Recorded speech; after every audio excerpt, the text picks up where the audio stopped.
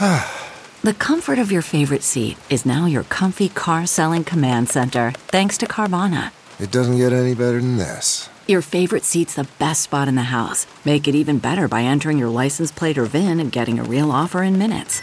There really is no place like home. And speaking of home, Carvana will pick up your car from yours after you finalize your offer. Visit Carvana.com or download the app and sell your car from your comfy place.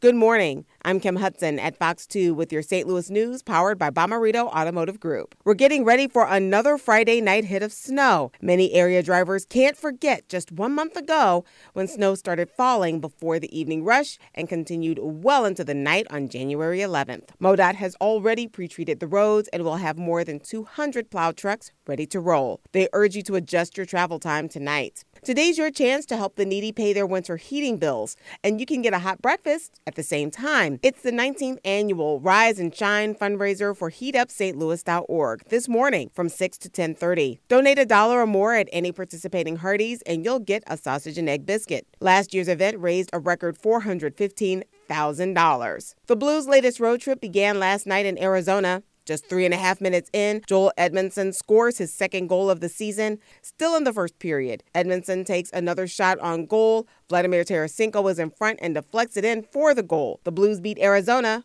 4-0 for their 8th in a row. From the Fox 2 Weather Department, light snow will develop from west to east very early this afternoon and continue into the evening rush hour.